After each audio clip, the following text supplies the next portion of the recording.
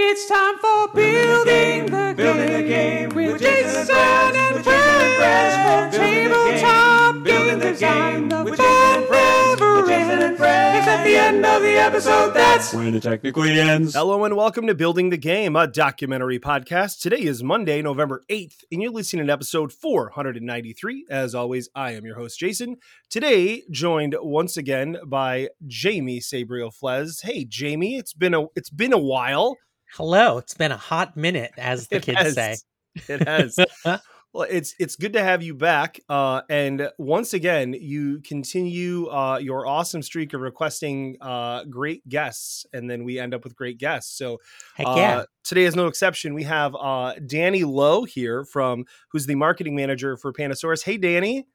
Hello. Thanks for having me on. Yes, we're excited to have you here. I like how this is becoming my legacy of requesting the best guests. It is. That's a good thing to have on a resume, I think. Yes. You are good at requesting good guests, so way to go with that. Heck yeah, skills I didn't know I had. Appreciate that.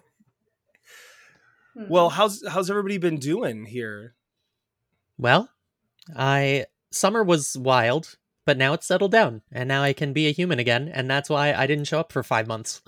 Now I'm back. There was a little gap in hanging out with you, Jamie. Yeah, but I'm pleased to report that everything is fine. It was just some health issues that are resolved, and some apartment issues that are also resolved, and now everything is great, and there's no need to worry.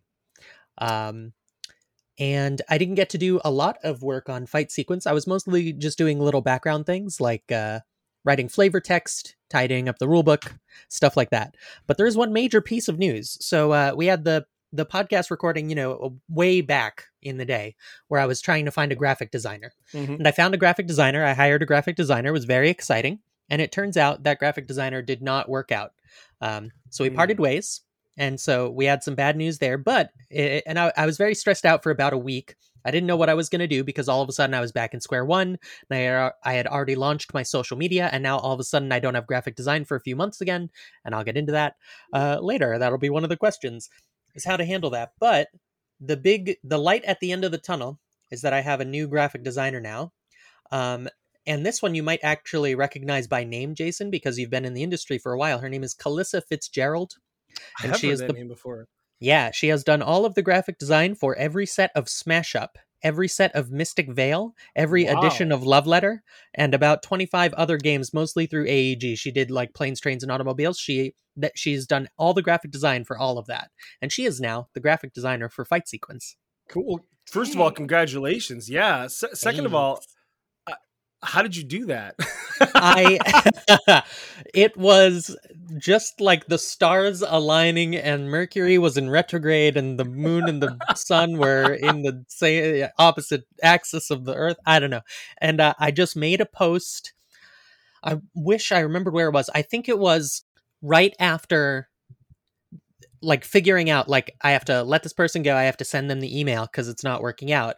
I made a flurry of posts, and I believe it was it was one of the Facebook groups where I just made a post and I was like, please save me, someone. And she was like, I just so happen to have time starting this summer. I can start working on this game. She just replied in a comment. And I was like, okay, cool. Yeah, just send me your website. And she sent me the website and I saw all the games that she worked on and I was floored. I was blown away. So now I get to do a thing which I didn't anticipate, which is kind of ride the coattails of a big name to get the name of the game out there, which is not a thing I anticipated being able to do for my first game. Right. That's interesting. I know that looking at self-publishing in artist choice, that's something that Hannah Schaefer and I have looked at, picking an artist that has some sort of a following, right? Yeah, absolutely. As hey, they have followers, people like their art, might sell a few copies of the game, right? Exactly. With Herbaceous. I mean, I love Eduardo Baroff's game designs in general, but I know a bunch of my friends backed Herbaceous specifically because Beth Sobel was the artist. It's all right, well, that's a thing that happens now. Now I know. That's awesome. Danny may know a few things about that as well, since I'm sure you've gotten to work with many amazing artists over your time. No, that's actually a super valuable marketing strategy. I don't have a huge hand in art design, but I do try to tag our artists and our designers in social media posts, because then they Mm-hmm. can share to their audience too. Right. And, the people following them love their work, so they'll go and check it out no matter what it is. Yep. Even if they don't normally work on board games, suddenly you're exposing your board game to different audiences. Mm-hmm. So yeah, we've done that with another AEG graphic designer, Matt Paquette. He's working on a ton of our Mm. stuff now. Uh, Kwanchai Moria with all of our dinosaur Oh, games. yeah. His artwork is Yes. iconic. Yeah. So yeah, no, it's definitely. I'm excited that you found someone so talented.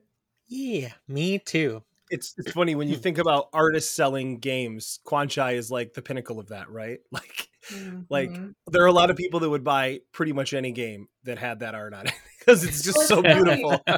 It's funny. I'll see a new game just randomly on Board Game Geek, or someone's talking about it. I'm like, that art is amazing, and then I go look it up. I'm like, "Pff, of course, it's Kwanchai. No wonder Yeah. I love it. Yeah. Yep. And the range of art that I've seen from Kwanchai is just like, I mean, you'll Mhm. see a game and you'll think, wow, this is beautiful, and it's completely not what you'd expected. The art that Kwanchai did for Jiangxi, Blood in the Banquet Hall, Mhm. that Banana Oh my and Sen god. worked on. Gorgeous. Unreal. That was one Unreal. of those things like Danny just mentioned where I was like, oh my gosh, look at this. And I was like, oh yeah, okay, of course. But it feels really dark for what I would normally expect from Kwanchai. So it's just Yeah. super cool. That's A lot, kind of a lot the of reason why range it there. was so it's something like that where it's like such a genre shift, and Mhm. that alone, if someone has a following as an artist or any sort of presence, like that alone can Yeah. be enough to strike interest. I actually just experienced this with I'm sure you're familiar with League of Legends, the game League of Legends, Mhm. Riot Games, that whole stuff. So Yeah. Yeah. they have League of Legends, and it's this, this like goofy little MOBA with these quirky characters, and they have the card game, and they have some other stuff. And in a couple of weeks, they launch the first episodes of their Netflix series. They have a Netflix series set in the same universe, and it is dark Oh. and gritty. You watch the trailer, and it's like, oh my god, it's like tackling like drug addiction and like psychotic breaks and all kinds of Wow. stuff like that. It's wild. I'm very excited about it because like that alone, like all of a sudden pivoting into something way darker is like that alone is enough to spark interest. Mhm. Mhm. Because That's it's one like, reason. If you're familiar with the Fable comics, they take classic fables like Little Red Riding Mhm. Hood, whatever, and turn them into modern characters dealing with modern struggles like drug Mhm. ooh, addiction and all these things. Oh my gosh, interesting. it's so subversive and interesting, and I love Yeah. that.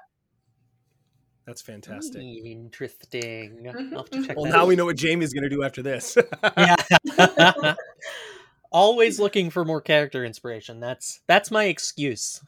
Yes. It's a good excuse. It's a good excuse. Yes. Well, hey, I want to make sure we have plenty of time to talk about this awesome topic. Ooh. So Yeah. we talked about a similar topic previously, and now that we're getting a bit more focused here for you on the marketing side of things, and this is Mhm. I'm like this struck at a time where I'm not going to spoil it. I'll let you introduce it, but this struck at a time where for me working on trying to do some small self-publishing, like I was like, oh, Jamie, you're reading my mind. Like this is Yeah. fantastic. Like yeah, all Yeah. right. And So it's funny you mentioned the previous episode. So a few months ago we did the episode about paid marketing strategies. mhm, And we talked about different budgets, like a budget of $500 versus a budget of $5,000, and like different strategies to employ for paid marketing. However, I am about to publish my first game. I have a very tight budget, and I mentioned having to get break things off with the previous graphic designer, and I'm mhm. very proud of the fact that I upheld my moral and ethical values and paid the graphic designer for all the work that they did, because you got to do that. Don't ever think Yep. about not doing that. However, Correct. that was my entire paid advertising budget. So now I can't do any paid advertising for this first game, which is fine. And why you are here, Danny, is to talk No us pressure, through Danny. organic marketing, grassroots marketing, which is something I've known it's been super valuable. I've been doing research on it on and off for about a year and a half.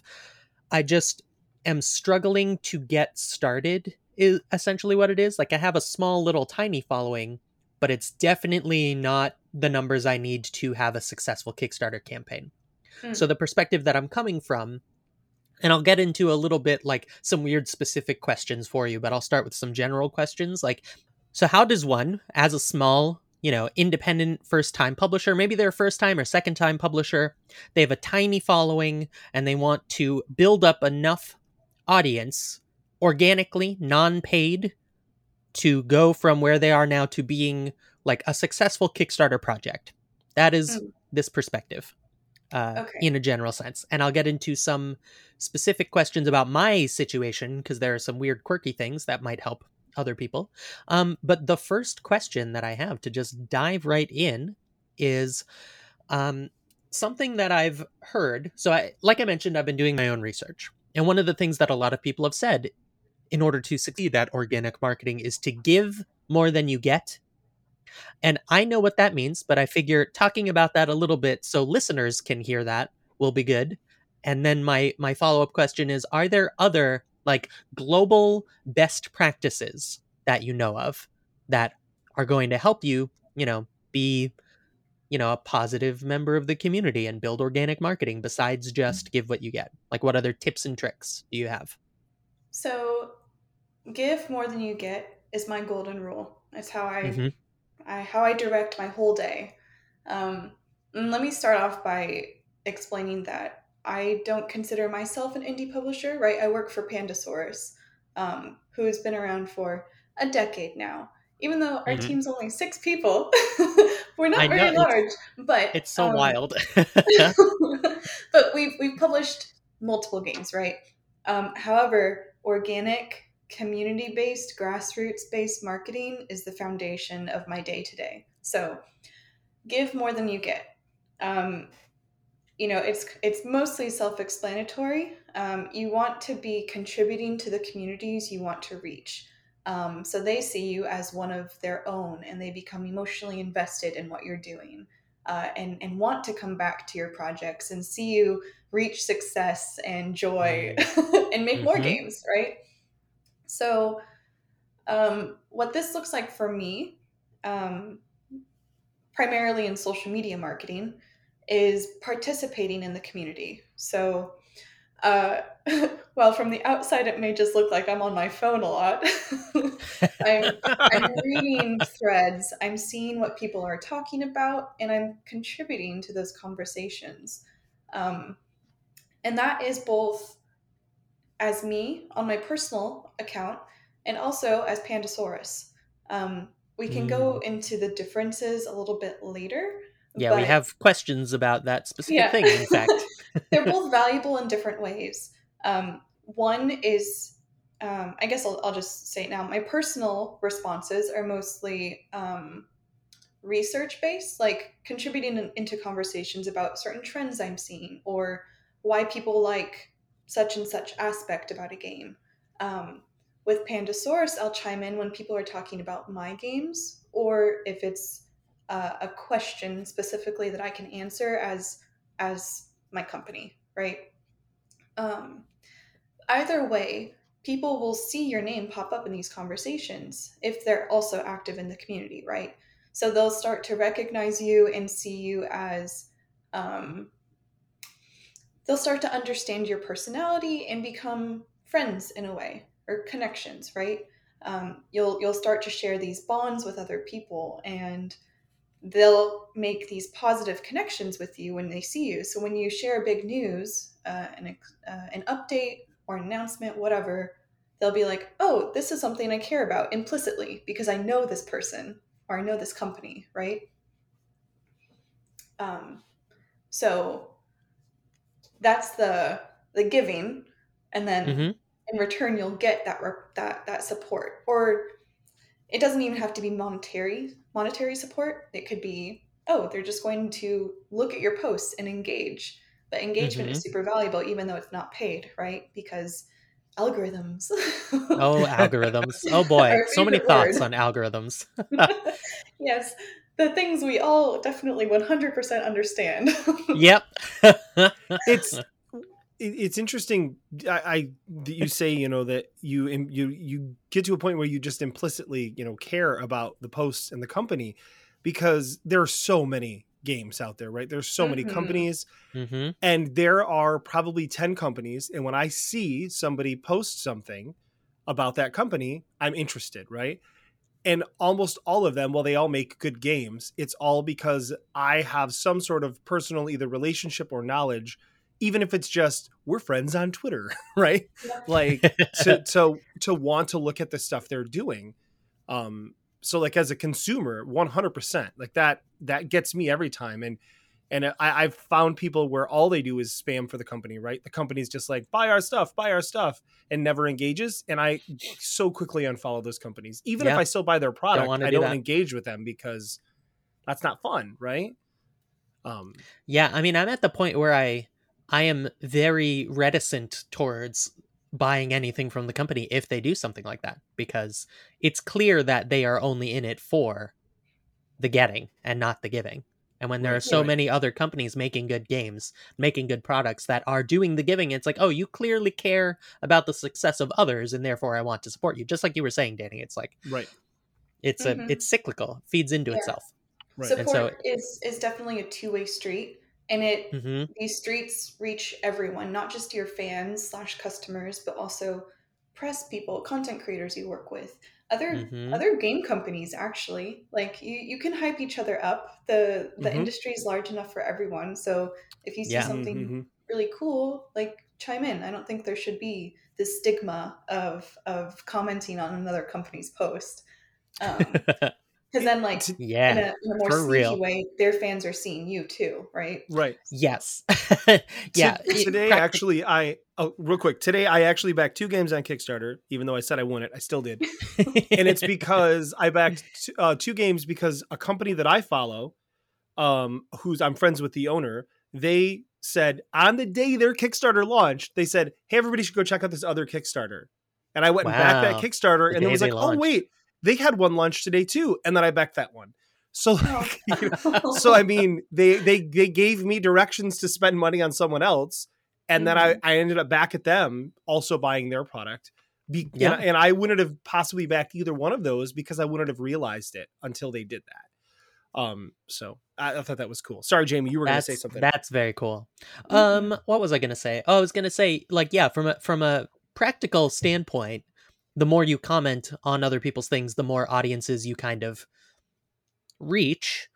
And then also just from a community standpoint, it's like people just see you supporting other people. So it's a win-win, I feel. I don't really see a downside to it unless you handle it inappropriately by spamming your own things on other people's posts, which is obviously not a thing to do.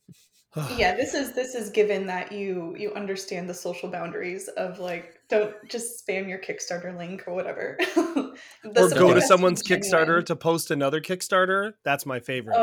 Oh my gosh. That. Does that happen? I bet it happens. I'm so glad I haven't seen that because I would lose my mind. Oh my goodness. No, it happens. Oh God. Yikes. Well. Oh man. It's things awkward. to look forward to when I launch mine. Real awkward. Oh gosh. All right.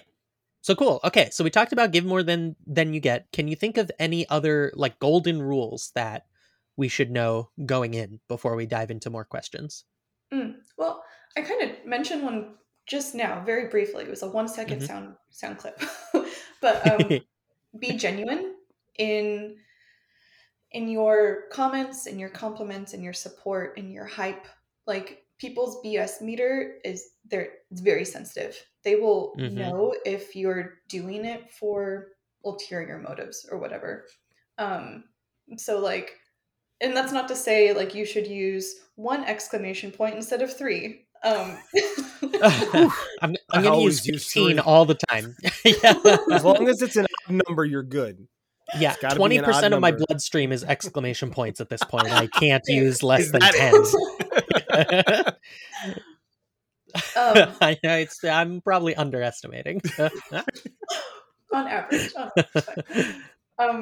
But yeah, like, and I can't even give examples of bad, of fake genuineness because it's contradictory. But you can just tell. So it's like, you don't have to talk about your own stuff 100% of the time. And you don't even have to talk about your own stuff on your social feed. Um, like Mm-hmm. you can just share stuff or talk about your day or share a meme, and that's totally fine. Like bringing a genuine human connection to your platform is what you should do, in my opinion. One of the Mm-hmm. things that I see your company doing, based on the post I see you make on Twitter, I'm sure this is important to you as well. That Pandasaurus consistently, when something goes wrong in game world, which happens a lot, right? We have Mhm. unfortunately a lot of cruddy people doing cruddy things. I feel like Pandasaurus's response, which I know sometimes is you, is always spot on in correcting, like, hey, we saw this thing, this is what we're doing, this is, we're going to make a donation, we're going to do whatever. And I super respect that. Like, I'm not just shilling for Pandasaurus Mm-hmm. here. Like, that makes me feel good about the company, to see companies, because that feels genuine, right? Because it's saying like I always think of this when a company says we will no longer be working with this thing or doing this thing. I think you are losing money. Like, you are losing money because of that. And that is genuine to me, right? If you're willing to say, we're Yeah. a business out to make money and we're going to purposely lose money because it's the right thing to do here, like that's fantastic. So, Mm-hmm. Well, um, thank you. I'm glad yeah, that it's noticed and appreciated. That we would do it even if it wasn't noticed, and I or believe that. whatever. I honestly believe that. So, um, it's one Yeah. of the things I enjoy most about my job at Pandasaurus, because it's not always me spearheading those initiatives. It's often mhm. the co-owners, Molly and Nathan, who will draft up a whole statement and be like, "Hey, post this," or they'll post it on Facebook and they're like, "Please edit for Twitter." So Nice. it's everyone at our company, all six of us, do share the same morals and values, and it's really important to actually put our money where our mouth is, because Hmm. Mm-hmm.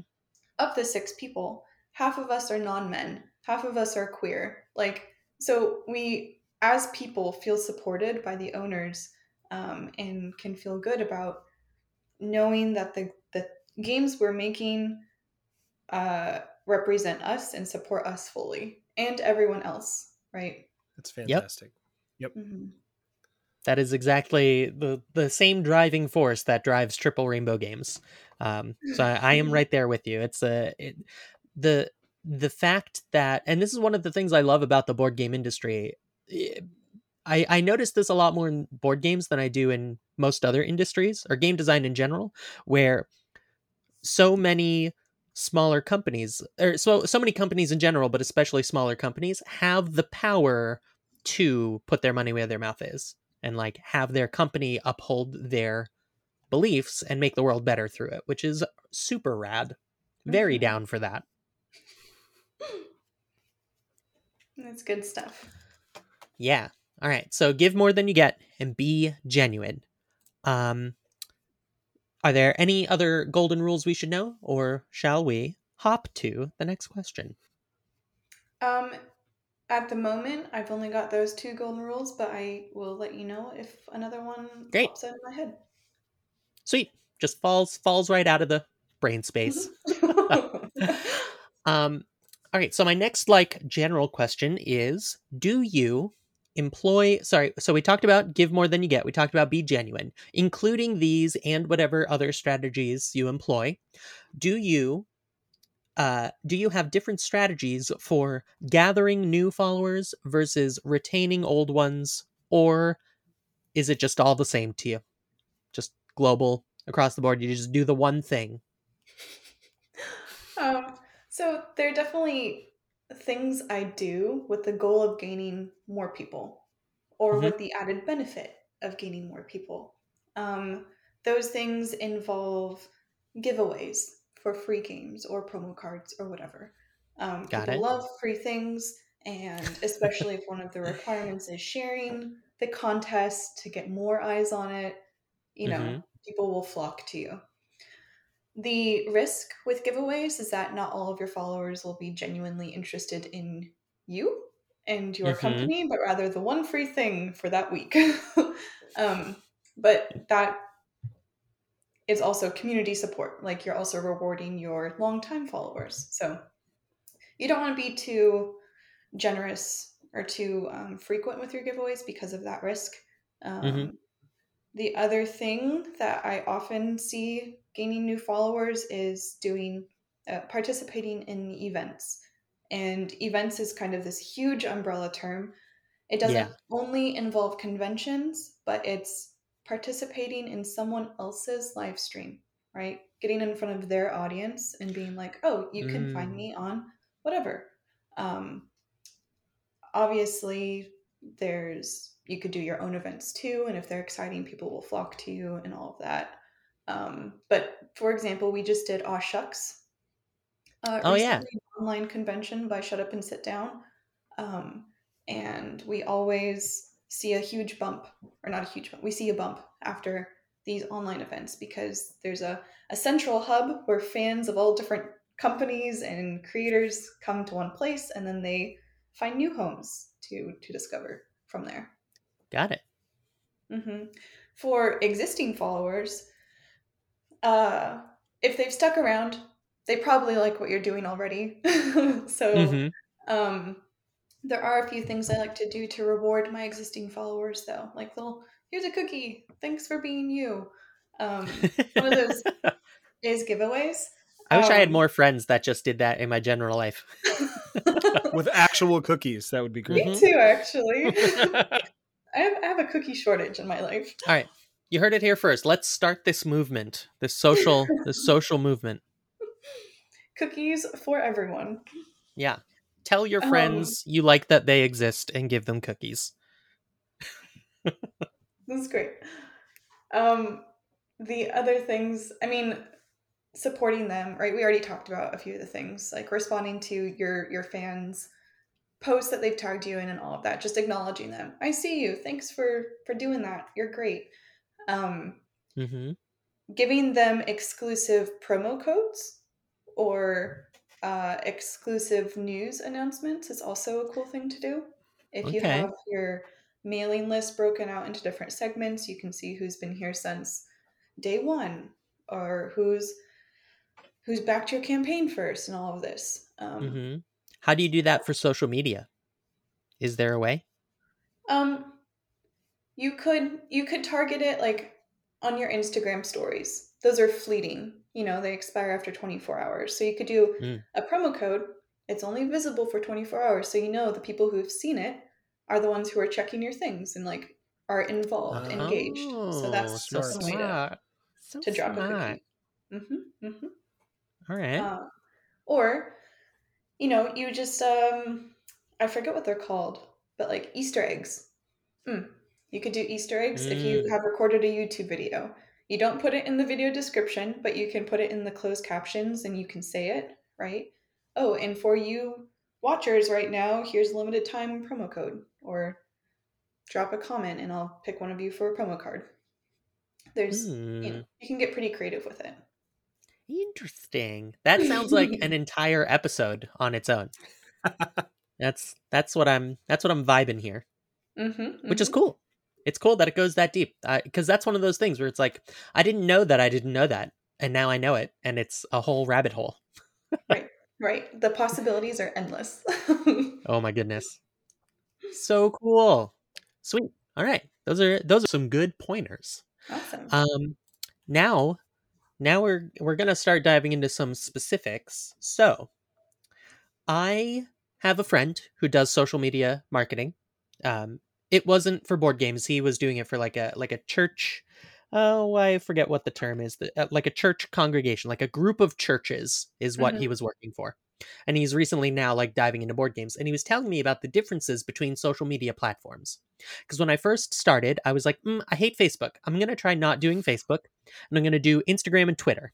And I really was not feeling Twitter. But I was feeling Instagram. And I talked to him about it. And he said, Instagram is a place where people go to celebrate each other's successes and where conversations are permanent.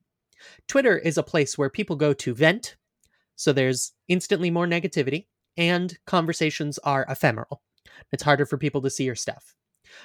So first thing is, do you agree with that? Second is, what do you think of as the differences between social media platforms in general, and then I'll leave it there, and then I have a follow-up question afterwards. But I'll wait for a second. Thanks. I First, was let's juggling hear the the questions in my differences brain. between the platforms in your opinion, and if you agree Right. with my friend's assessment. So, generally, I think his assessment is fairly accurate. Mm-hmm. Let me start off with how I rank the platforms, and then we can dive into why that is. Great. So, um, and I'll look at it as a work lens, not just which ones I use the most personally. Right. Yeah. We're talking for like companies and stuff. Yep.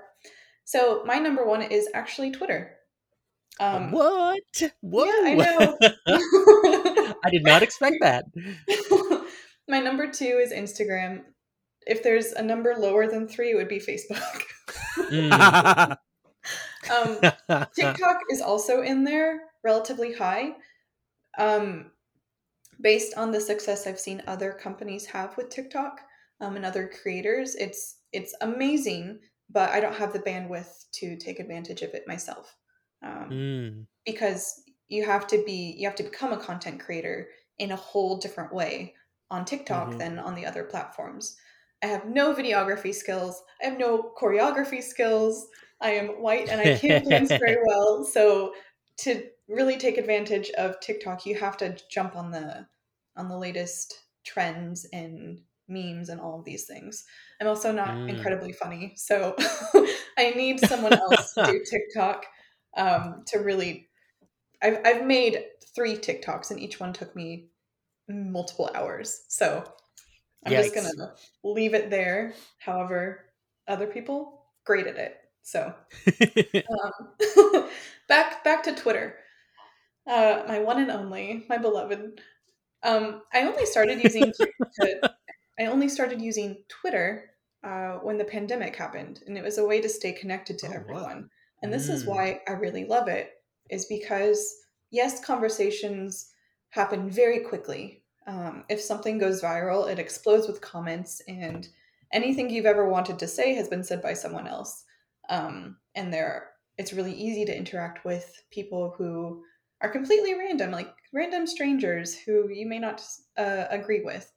However, this ease of conversation and connection and shareability are the main values for Twitter. I think it's much easier to share fan posts, to have long conversations without clogging up everyone else's feeds. It still supports videos and images really well. So it checks all the boxes for me. That being said, there is a lot of noise on Twitter. Like you have to curate your feed by following the people you want to, because it will also show you what people you're following are engaging with. So it's a pro and a con, right? For viewers, they may get overwhelmed and not find the info they want. But as a business, there's the potential for engagement from people who aren't following you yet that you could snatch. Instagram, I find Instagram harder to have conversations on. And it may just be how notifications are received through Instagram. Like they're all in the same place, they all look the same. You can thread comments, but then if there's a lot of comments in a post, it's really hard to see all of them. Though the story aspect, where you can tag a company, a fan can tag a company in a post, and then the company can share it to their stories, that's really valuable. And that's probably what I enjoy the most on Instagram. Being able to support our fans that way is really nice, because then they get kind of starstruck. Oh, this company, this bigger page than mine has shared the thing. I feel really special now. So creating those moments for your fans is great. And then Facebook, I mean, what can I say about Facebook? we use Facebook, but if we hadn't already have had a page, I don't know that I'd be posting on it as often as I do, if that makes sense. Yeah, I'm sure you probably have heard this, but the pro strat now is to not use the page, but use a group because of Yes. the way the algorithms work. And like it, because I started a page for Triple Rainbow Games, and I Mhm. made my first post, and it was like, here's the general art for the characters of Fight Sequence. And it got like 300 views, and a whole bunch of random people commented. And then every single post I've ever made since then has gotten 0 views, and they're locking it behind a paywall because that's what Facebook does with pages. But Yeah. groups It's bad. don't do that. Groups are much easier to access, and when you make a post in a group, everyone in the group will still see it, regardless of how many posts or people are in the group. So that's the thing to do. Unless you can turn that off though, but right, as the user, you can say I'm in this group, but I don't want to see notifications for it. But the fact that you're in the group means that you're more likely to want to see notifications for it because you joined the group. Exactly. Well, and that's a really interesting strategy too. Yeah, Facebook pages, garbage. Facebook groups, actually really valuable micro communities. Because by default, they get the notification when a new post has been made. And granted, consumers can do that with Facebook pages, right? Have it be one of their important or whatever it's called. Yeah, whatever it is. See, I don't even know. Yeah. But groups, you could even break it down by, like, we have a Facebook group for our dinosaur games, Dinosaur Island, Dinosaur World. There's a whole like universe that we've got going, and so we've grouped it into one. And like, you can talk about just dinosaurs. It doesn't have to be board games in this group because we've got this theme going. We could also potentially make one for our card games and stuff like that. So you can really break it down into the specific interest. And that makes it more likely for people to engage in the group. Yeah, even if they're not interested in the games, kind of like we talked about before with the sharing the artists and stuff. Our Facebook page, and generally I'll post on our Facebook page and then share it into the group. So our Facebook page will get 30 likes, sprinkling of comments sometimes. Facebook group, guaranteed to have some sort of conversation happening, like back and forth with the designers, with fans, with us. It's great. So I do recommend Facebook groups. Yep.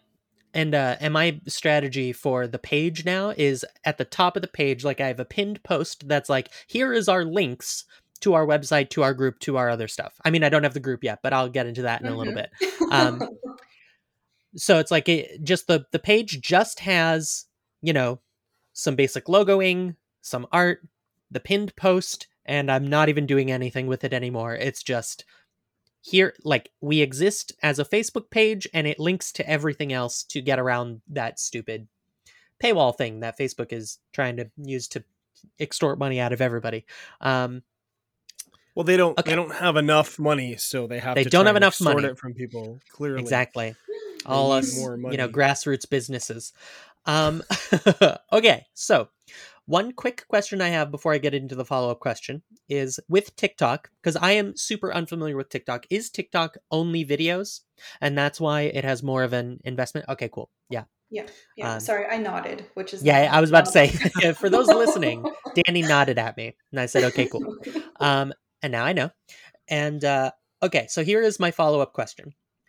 As I mentioned, when I began my social media journey, and I'll get into the specifics of how it has gone, but I started with Instagram and Twitter, and I let Twitter fall by the wayside. And Instagram I enjoy, and I'm sticking with Instagram.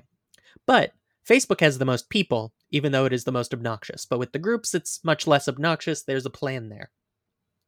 So I have an established history of posts on Instagram, and I want to now make a Facebook group and begin on Facebook. And I am starting fresh on Facebook with an established history of posts and some followers on Instagram. Do you have specific strategies that you recommend I employ for now basically starting new on Facebook with the social media plan and stuff? So is your goal to get your Instagram audience over to Facebook or get new people so you kind of cover your bases?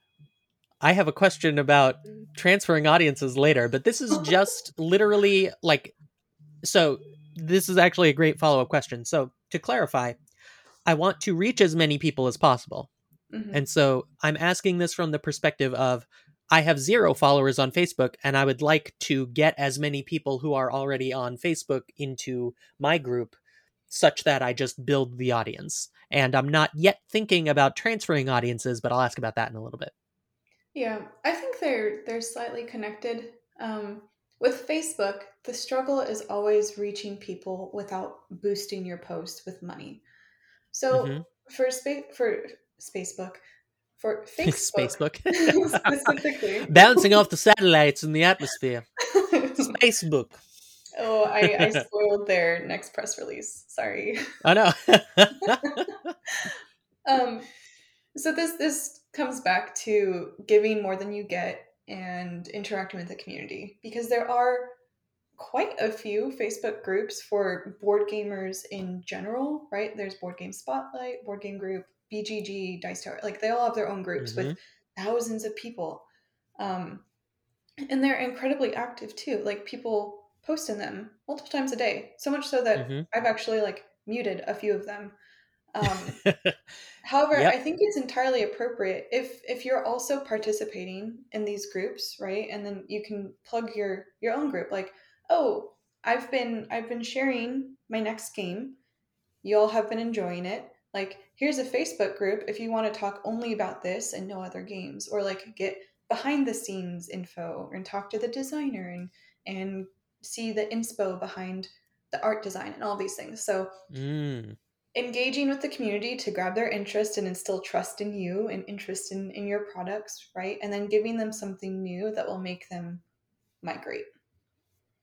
Yep. And that's the important thing, is establish the trust first and don't just come out swinging with your Facebook group. Yeah. One Facebook group that I found really interesting was AEG's Mariposas, their Elizabeth Hargrave's game about monarch butterflies. So before the game released, they had hundreds of people in the Facebook group. And the reason being is that they were doing this community contest where you had to post pictures of butterflies you saw. So it was nothing, like it was no board game components. It was just butterflies and flowers in the Facebook group. But the That sounds designer, like Elizabeth, excellent. yeah, she was chiming in. She was hyping up everyone's butterflies. It was just this beautiful nature group.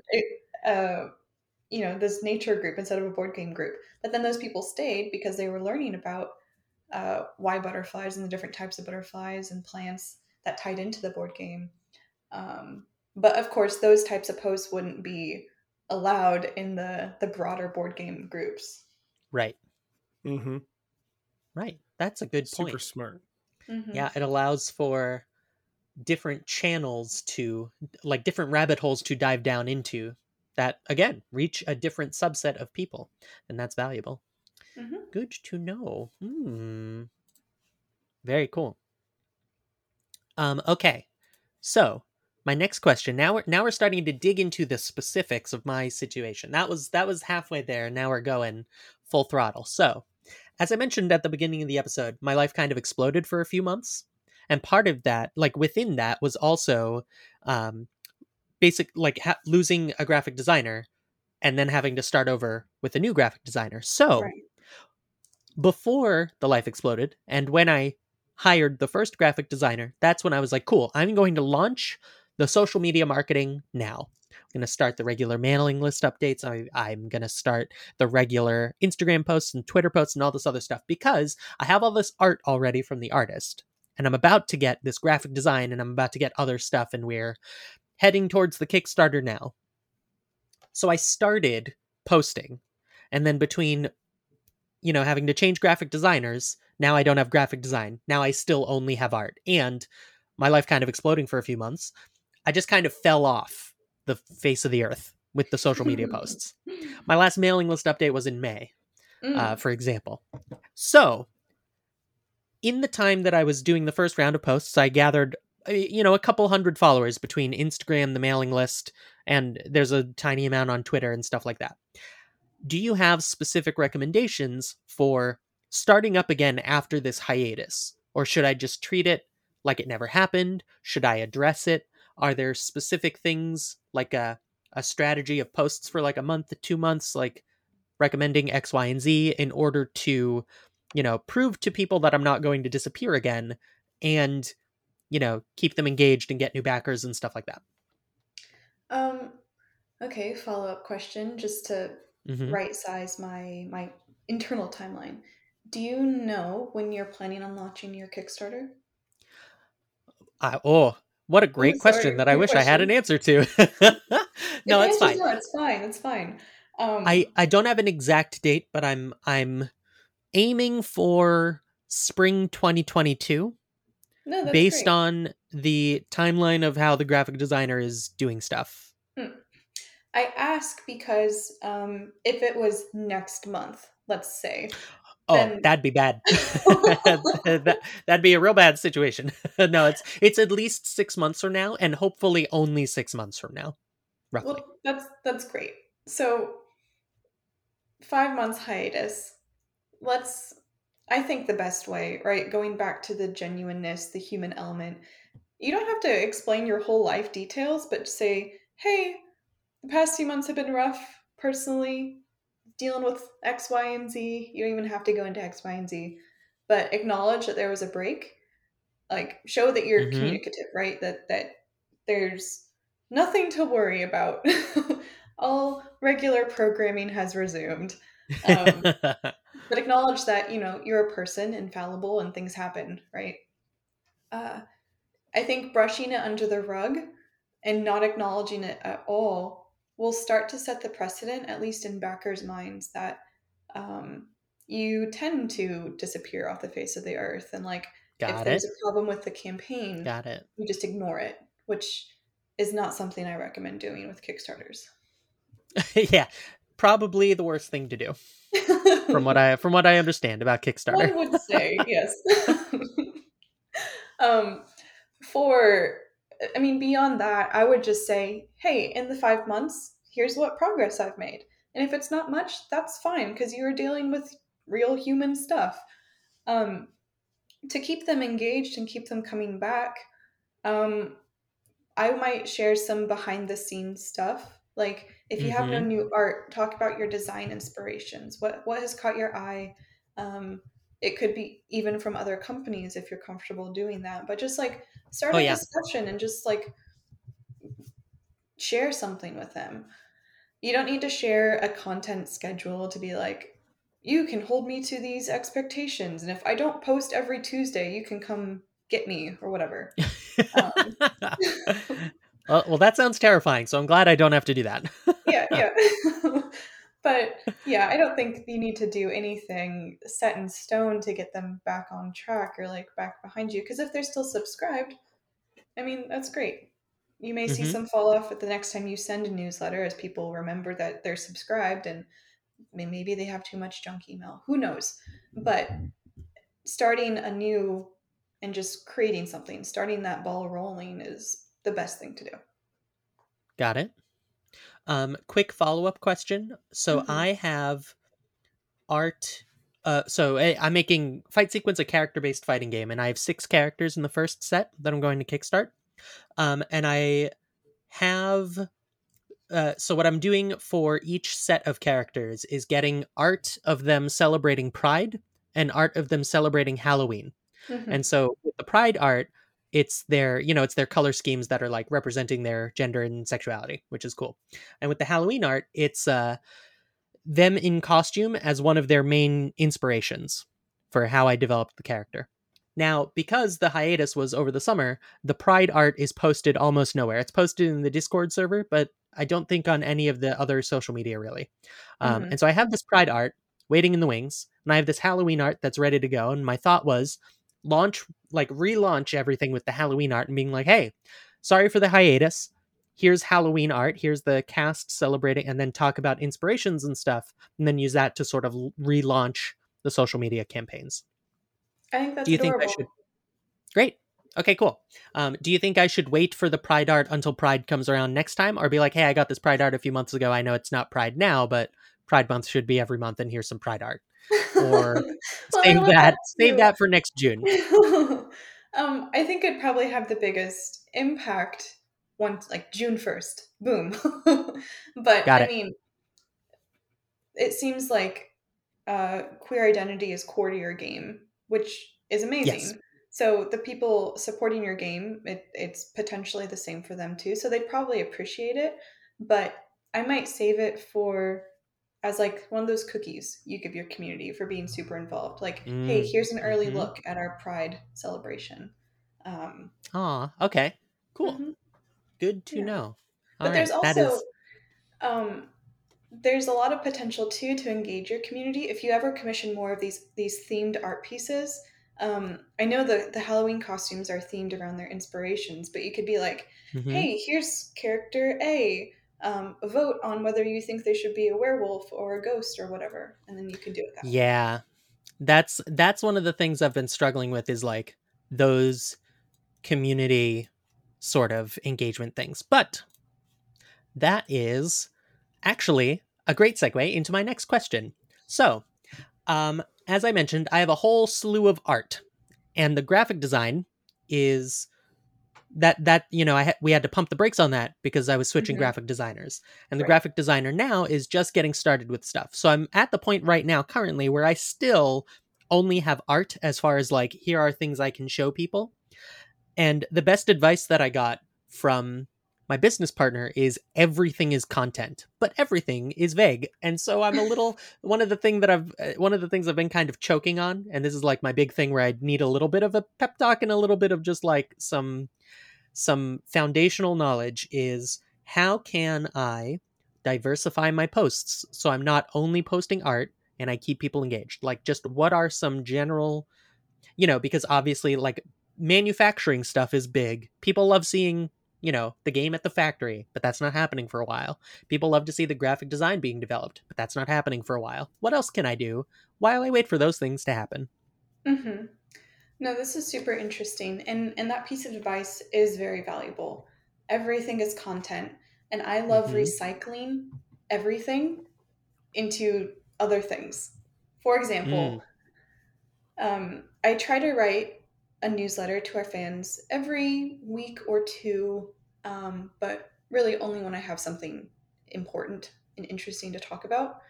Mm. However, these newsletters, like I take the time to write the copy and find and format images and send it out. I use that same content that I've just made and turn it into a blog post on our website. And then I can break that down even Mm. further into social media posts or a Twitter thread. Um, so you can reformat things to make it ideal for each platform. So it looks like it was designed only for that, but I've used it in like 4 or 5 different places. Um, Mm. as Mm-hmm. for what type of content, like what is the subject of the thing I'm talking about, honestly, it's everything. It could be anything. Um, you have a lot of art, but like I said, you could zoom in on one specific part and decide or discuss why you gave them this type of hair, why they're wearing these type of clothes, like what their personality is, and how it connects to you, the designer and creator. Um, Got it. though it could even be boring stuff. Like I love a good day in the life post, and I think that's how Jason saw my recent one Hmm. last week or whatever. um, Yeah. I do these occasionally on Twitter. I just start a Twitter thread and I outline each task that I'm working on. Um, and so my recent one, I started I'm answering emails, and this is an interesting email I just got, and I can kind of tease spoilers of new games or new development Hmm. mechanically we haven't talked Ooh, about yet.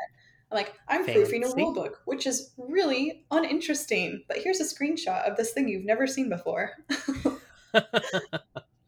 Got it. Hmm. Ooh, Yeah, that's such those an those idea. posts are phenomenal. Like I absolutely love that because it's a personal way to engage with a company and with a person, and you can also learn from it. In addition to getting Hmm. some Easter eggs, you can just learn from it. Like, oh, this is how you handle stuff, and yeah, I find those really, really useful and interesting. Thanks. Yeah, I mean, for me, I do them. My last one, I just admitted it straight up. I was like, I'm overwhelmed and don't know where to start. So you're going to keep me accountable in my workday. Yep. Yep. All I'm right. like, my to-do list is too long, so I'm just gonna start and tell you what I'm doing. But it got Gotcha. shared a lot. Like people are still talking about it, which I really appreciate. And it wasn't the goal, but I'm glad that can help people. Um, Like, I even posted my coffee breaks. Like, it just went into the nitty gritty. Everyone loved it, even though I thought it was kind of silly.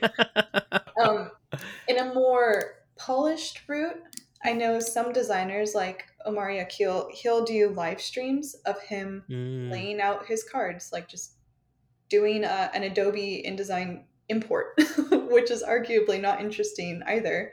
But, he's got chat going, so he's interacting with his fans or other designers, and they'll ask him questions, or he's playtesting certain things, or just setting it up in Tabletop Simulator. So tasks that are just banal, everyday things that you have to do, you can just share them, and so people know that things are happening. They kind of get a peek behind the scenes into what it's like to be an indie publisher or designer. So really, the possibilities are endless. And if you really want to like optimize what your audience is doing, not that many people have time for that, but you could post a sprinkling of different topics and see what your audience engages with most, and then then you've got your strategy of what to talk about. Got it. Counterpoint. Literally nothing Omari does is not interesting. Oh yeah. Everything Omari does is interesting. One of the coolest people ever. Yes. I feel I have like a little like celebrity starry eye moment. There was one, I forget exactly which online convention it was. I want to say it was Gen Con Online a while back or something. And he was trying to bring Critical Care. And he had an issue with the TTS mod because TTS was breaking. So instead, me and one other person hopped into his Hoop Gods Tabletopia game. And I was being a comedian. I was in full on social mode. Part of that, I was being a little like nervously chatty because I was playing a game with Omari Akil. And at one point, I just like, as an offhand thing, this is the thing I say a lot, where I was like, I had messed up something and they needed to walk me through it. And I was like, oh my God, I don't understand. I need an adult. And Omari laughed his face off at that. He was like, I need an adult. Oh my God, that's so funny. I've never heard that before. And I was like, that's a freebie. You can have it. Never forget that I'm the person that introduced you to this meme phrase. And I don't know if he will remember me, but he will definitely remember that phrase. And so I feel a little honored at that. That's so funny. That's my fun little anecdote. That's one of the things, like, Jason, if we ever get an episode where I am on with Omari Akil, that's going to be the first thing that I say on air, and I'm going to see if he remembers that. It's going to be awesome. Anyway, that's all good stuff. That's a lot of great ideas. And I have one more specific question, and then I know Jason has a question. So on Instagram, lots of random people following me. And here's something that I've noticed, especially recently. A bunch of other game creators or businesses, or like game related businesses, like we make very fancy Mancala boards and stuff like that. A bunch of people have followed me that I have not followed back. I went there, I was like, hey, cool, someone followed me. I checked out their page, I scoped it out, and I think to myself, this game doesn't align with my game design values, or perhaps this company might not align with my values. I'm looking at their posts, I'm trying to see what their intended audience is. I feel like I don't really want that audience and my audience to mix, so I don't follow them back and I just leave it at that. Do you recommend that as a strategy? Like we talked earlier about like putting your money where your mouth is and like not engaging with companies that don't uphold your values. Is this an extension of that, do you think? Or like, I'm not 100% sure how Instagram works. Like if I follow them back, can all of a sudden those businesses and audiences like interact with my audience? Is that a thing that I have to worry about, or am I overthinking things? What's the story there? So in general, for every social media platform, you want the number of people following you to be larger than the number of people you're following. Because that gives the impression, and like the fact, right, that you're this popular force. People are flocking to you, and you're kind of like this elusive cat who's like gives your attention selectively. For whatever reason, that gives you a better sense of credibility, because there are companies and accounts that will do that will bank on the follow for follow strategy. So they'll just follow everyone and everyone's mother and everyone's cousin, hoping that some of them will instantly follow back. And then maybe they'll convert to customers, right? And true fans. But it's a really, I don't want to call it cheap, but that's the only word that's popping in my head. It's a cheap strategy to increase your follower count. But um, if the number of people you're following is higher than those following you, it gives the impression that your account is not actually worth following and that you're kind of desperate for followers by employing this follow for follow strategy. So, Right. to answer your question, I think it's perfectly acceptable to not follow every single company that follows you, or not follow every single fan or content creator. Because you want your followers to be engaged as well, because that's another trick. If your follower count is super high, but the people liking and engaging with your posts is super low, that's another red flag too. It could mean that you have a lot of bot followers, or that you have a lot of people who are interested once and then forgot about you and so no longer see your posts. So you do want to have your follower numbers be relatively, to have the correlation between followers and engagement makes sense. Got it. One What happens? example of Oh, sorry. this, sorry, Jamie. No, you go. One pinnacle example of this is the Among Us account, which is a video game, right? The imposter. But on most, if not all of their accounts, they follow one other account, and that's the account that their overarching studio runs, Innersloth. So you know it's legit. You know everyone's there because they're just Among Us fanatics, and it's so cool. It's so freaking cool. Cool. Interesting. Yeah. That's good to For know. me, for Pandasaurus, I'll follow content creators I enjoy working with, who interact a lot with us or who I want to work with. I'll follow other companies that I support to keep an eye on what they're doing, so I get them on their feed. Fans, I don't follow a lot of fans back, just to keep that sort of parasocial boundary. Like, I don't want you to think we're friends. I'm a dinosaur. Like, we're not friends. But I'll follow artists and designers because, especially for Twitter, you will have those like Venn diagrams of audiences where people you follow are interacting with whoever and stuff like that. Gotcha. So my follow-up question is, something that I was experiencing already, and fear will happen again as I rev up, is, I have 100 something followers on Instagram and maybe 2 people that comment on posts. A bunch of people that like the posts, but liking is not commenting when it comes to, like, it's not worth nearly as much in terms of engagement, I know. And so do you have specific strategies that you might employ? Like, maybe it's pruning your follower list. Maybe it's following more people, to start getting more people attracted to your Instagram account or whatever social media that will actually engage, as opposed to just gathering followers in general. Right.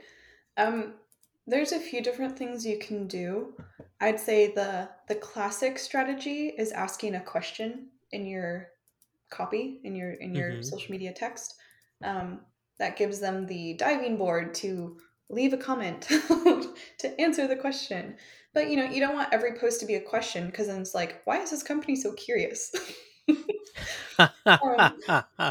It just seems, it doesn't seem genuine anymore. Like you're fishing for comments and compliments. So you can strike a nice balance, right? Sometimes you do have an actual question, like feedback on a certain thing, or what's your favorite part, or what's your favorite dinosaur, whatever. They can be silly like that too. The other thing I do to encourage people leaving comments is, again, leaving comments on their posts, especially with content creators, because you're kind of like have parallel goals where they want new followers and to reach more accounts too. So having this symbiotic, I'll comment on your stuff and you feel free to comment on mine too, like open forum, and replying to comments too, showing that you're engaged in the conversation. That's helpful too. However, it does require more time and attention to maintain those. So it's not always possible for everyone, right?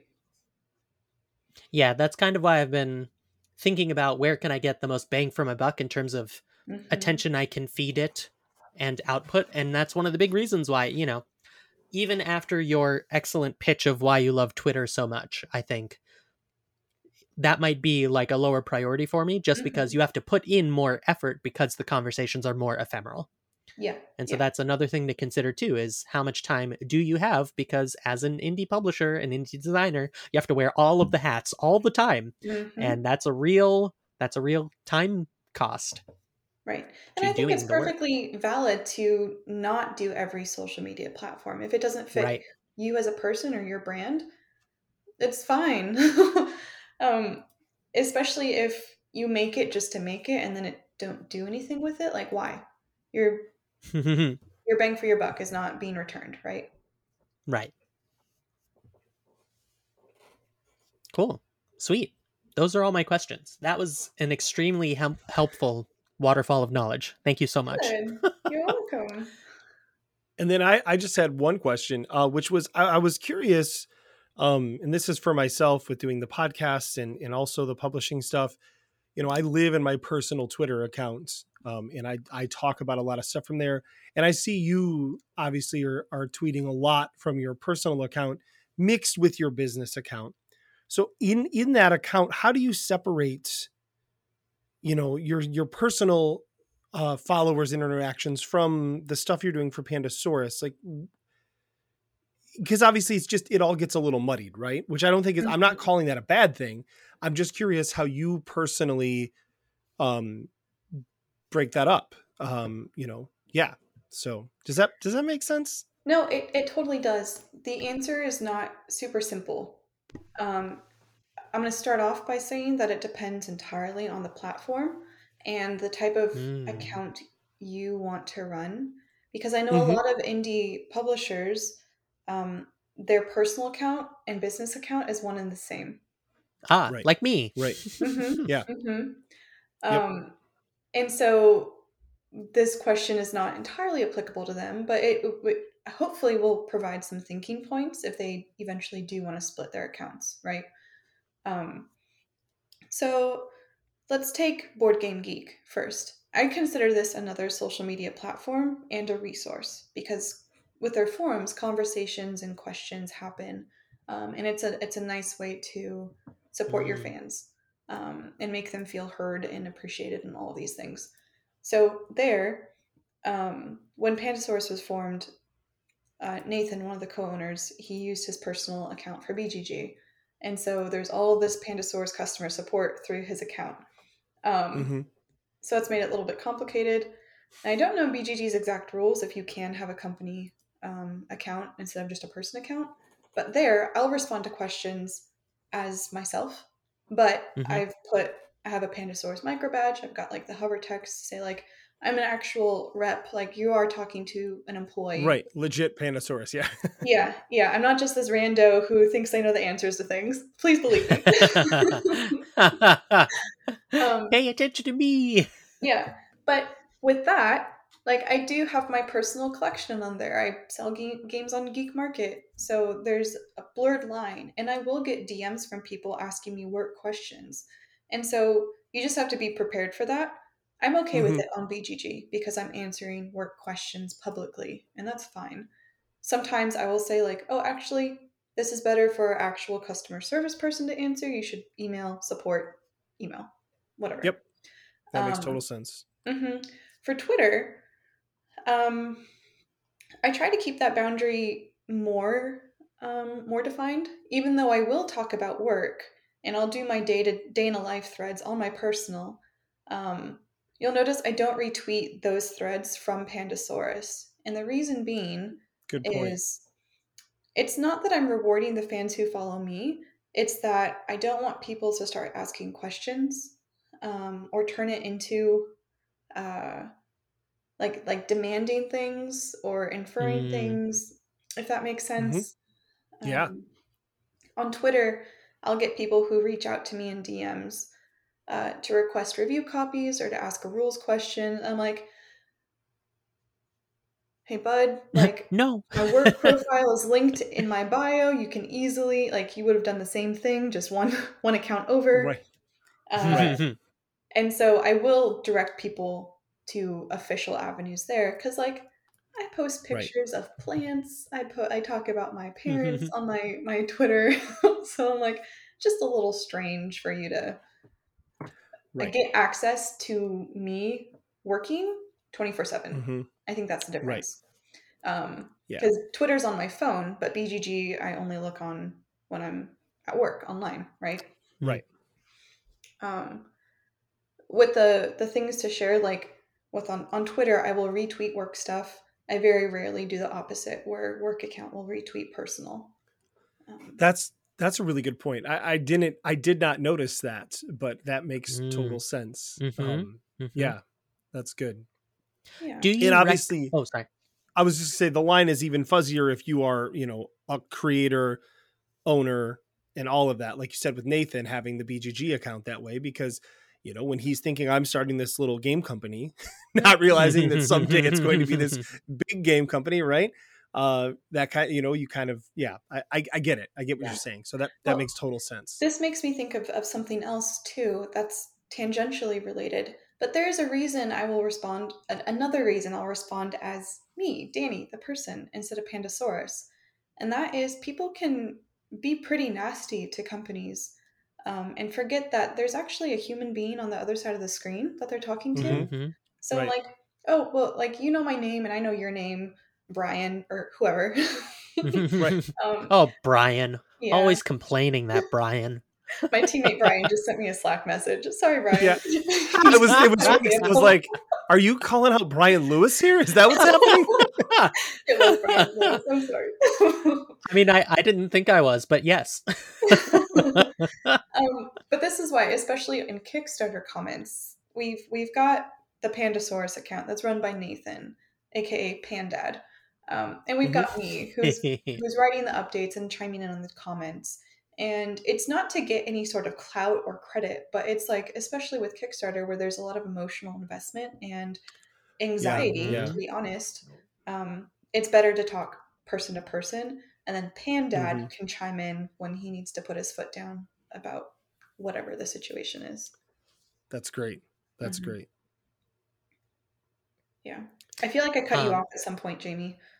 Oh, yeah. I was just going to have a quick question. So my plan right now, because I don't really use social media for personal use ever at all. Yeah. Except Discord. Discord is my social media personally. And so my plan was to only have the Jamie Sabriel Flez / Triple Rainbow Games is all of the social media. Do you recommend either now or if it hits hits X point in your career, separate them? Do you recommend separating them at any point, or do you think that it could be totally fine to just have them combined forevermore? It's tricky. My instinct is to have them separated because if you want to change your mind ever, you're going to have to worry about transferring and migrating your audience to either your personal audience if you keep it as your business or vice versa, right? There are some designers who, like Jamie Stegmaier, right? I think he still has combined profiles, especially on Twitter, maybe Instagram, where he has thousands of followers and he talks about work stuff and a blend of personal stuff. So it's kind of your comfort level, but I would assume the larger you get, the less you want to be talking about your personal details publicly. As you get, potentially thousands of people watching you. Right. Yeah. Well, part of that is that I've never really thought about sharing life details, sort of like how you were like, here is my coffee break. Here's a day in the life. Like, I never thought to do that on social media at all, because that's just, it doesn't come naturally to me. So the idea that I might do that for my business account is like, that's wild to me. So, but I hear what you're saying in terms of, especially if I dive more into social media and start doing stuff like that, it's going to be a little weird to have all kinds of people getting those peeks into my life. Right. But I mean, there's degrees of doing that too. So one option is to introduce yourself, make yourself known. Like, we know Triple Rainbow is run by Jamie, but you don't have to have that be your personal as well, but you could start your post with like, hey, Jamie here, whatever, barf text and copy, whatever. And that would make the transition better, especially if your team ever grows. Right. So you're like, Right. now we've got our new teammate, Brian Lewis. Congrats. Brian, you complained so much. You got a job with us. Congratulations. You cracked the code. But yeah. Okay, good to know. Yeah, I'll be honest, like, it is a pipe dream of mine to have any number of employees besides just me. I mean, I have contractors, of course, but like, Right. you know, hiring someone even part-time is beyond the scope of what I can imagine. I don't even know how to do that. But maybe someday, you know, fingers crossed. Fight sequence, the next big game. I'm gonna make it for 30 years. It's gonna be awesome. Yeah. Well, I mean, You know, I don't know if you know the Pandasaurus story, but Molly and Nathan, the co-owners, they're married. They started Pandasaurus in 2012, and they were a 2-person team for like 8 years, and then they finally grew their team beyond their household. Wow. So, and now we're 6 people, with potentially more next year. Who knows? Oh my god. Yeah. So cool. Yeah. Well, I mean, now that Brian's joined your team, we have an opening. So yeah. Good job, Brian. Professional complainer. Good old Brian. Poor Brian. I hope I meet Brian someday just so I can apologize. You don't have, Brian's doing all right. You don't have to feel bad for Brian. Okay. Brian's going to start his own company. Well, this has been a really, really good conversation. We should probably keep moving here, though. We are a bit over time, but that was worth it. That's cool. This is totally worth it. And I Danny, I almost said Jamie. Danny, I wanted to give you a chance. To tell us about a game coming up from something you're working on that you're excited about. Yeah. So, from a designer perspective, a game design perspective, we've got a game releasing in December that is just so interesting. It's called That Time You Killed Me. So if you're not interested by the title alone, you should look it up and look at the art, because it's also already in. Yeah. This game's designed by Peter C. Hayward, who owns Jelly Bean Games. Ooh. He's got this brilliant mind, and it has been used full force in That Time You Killed Me.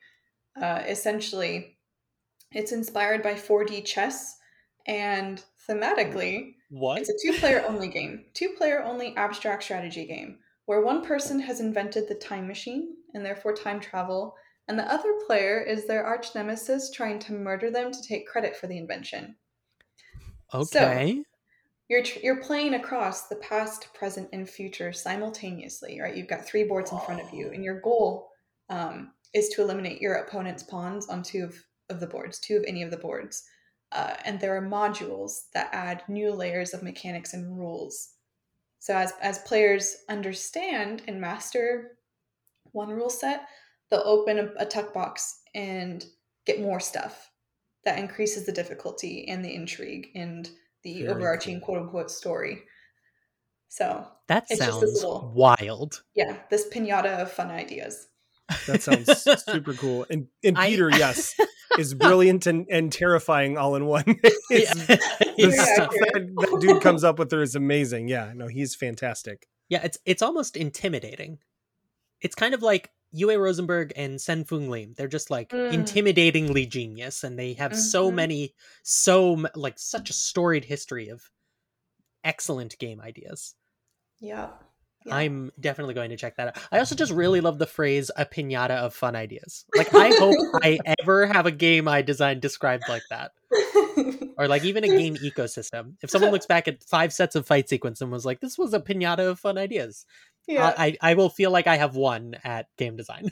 I just hope that doesn't mean they took a bat to your game and smashed Oh my god, everything. I didn't even think about that.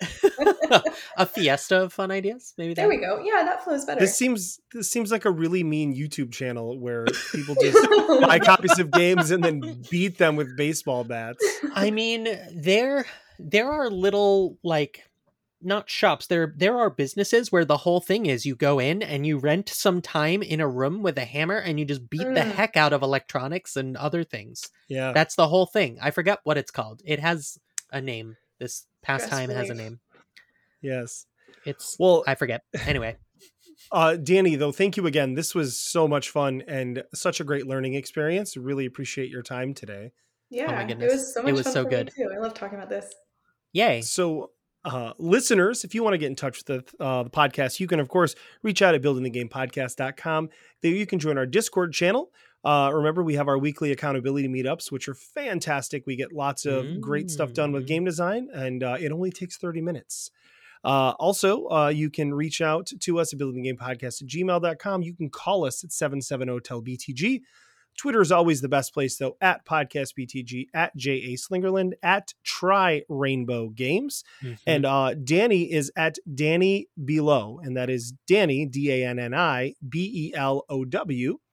And you can find all of us out there. And we encourage you, of course, to come back again next time and every time. But until then, good night. Good night. Good night. Building the game with Jason and friends, with Jason and friends. Building the game with Jason and friends, with Jason and friends. Dial 770-TEL-BTG. Please don't use the email.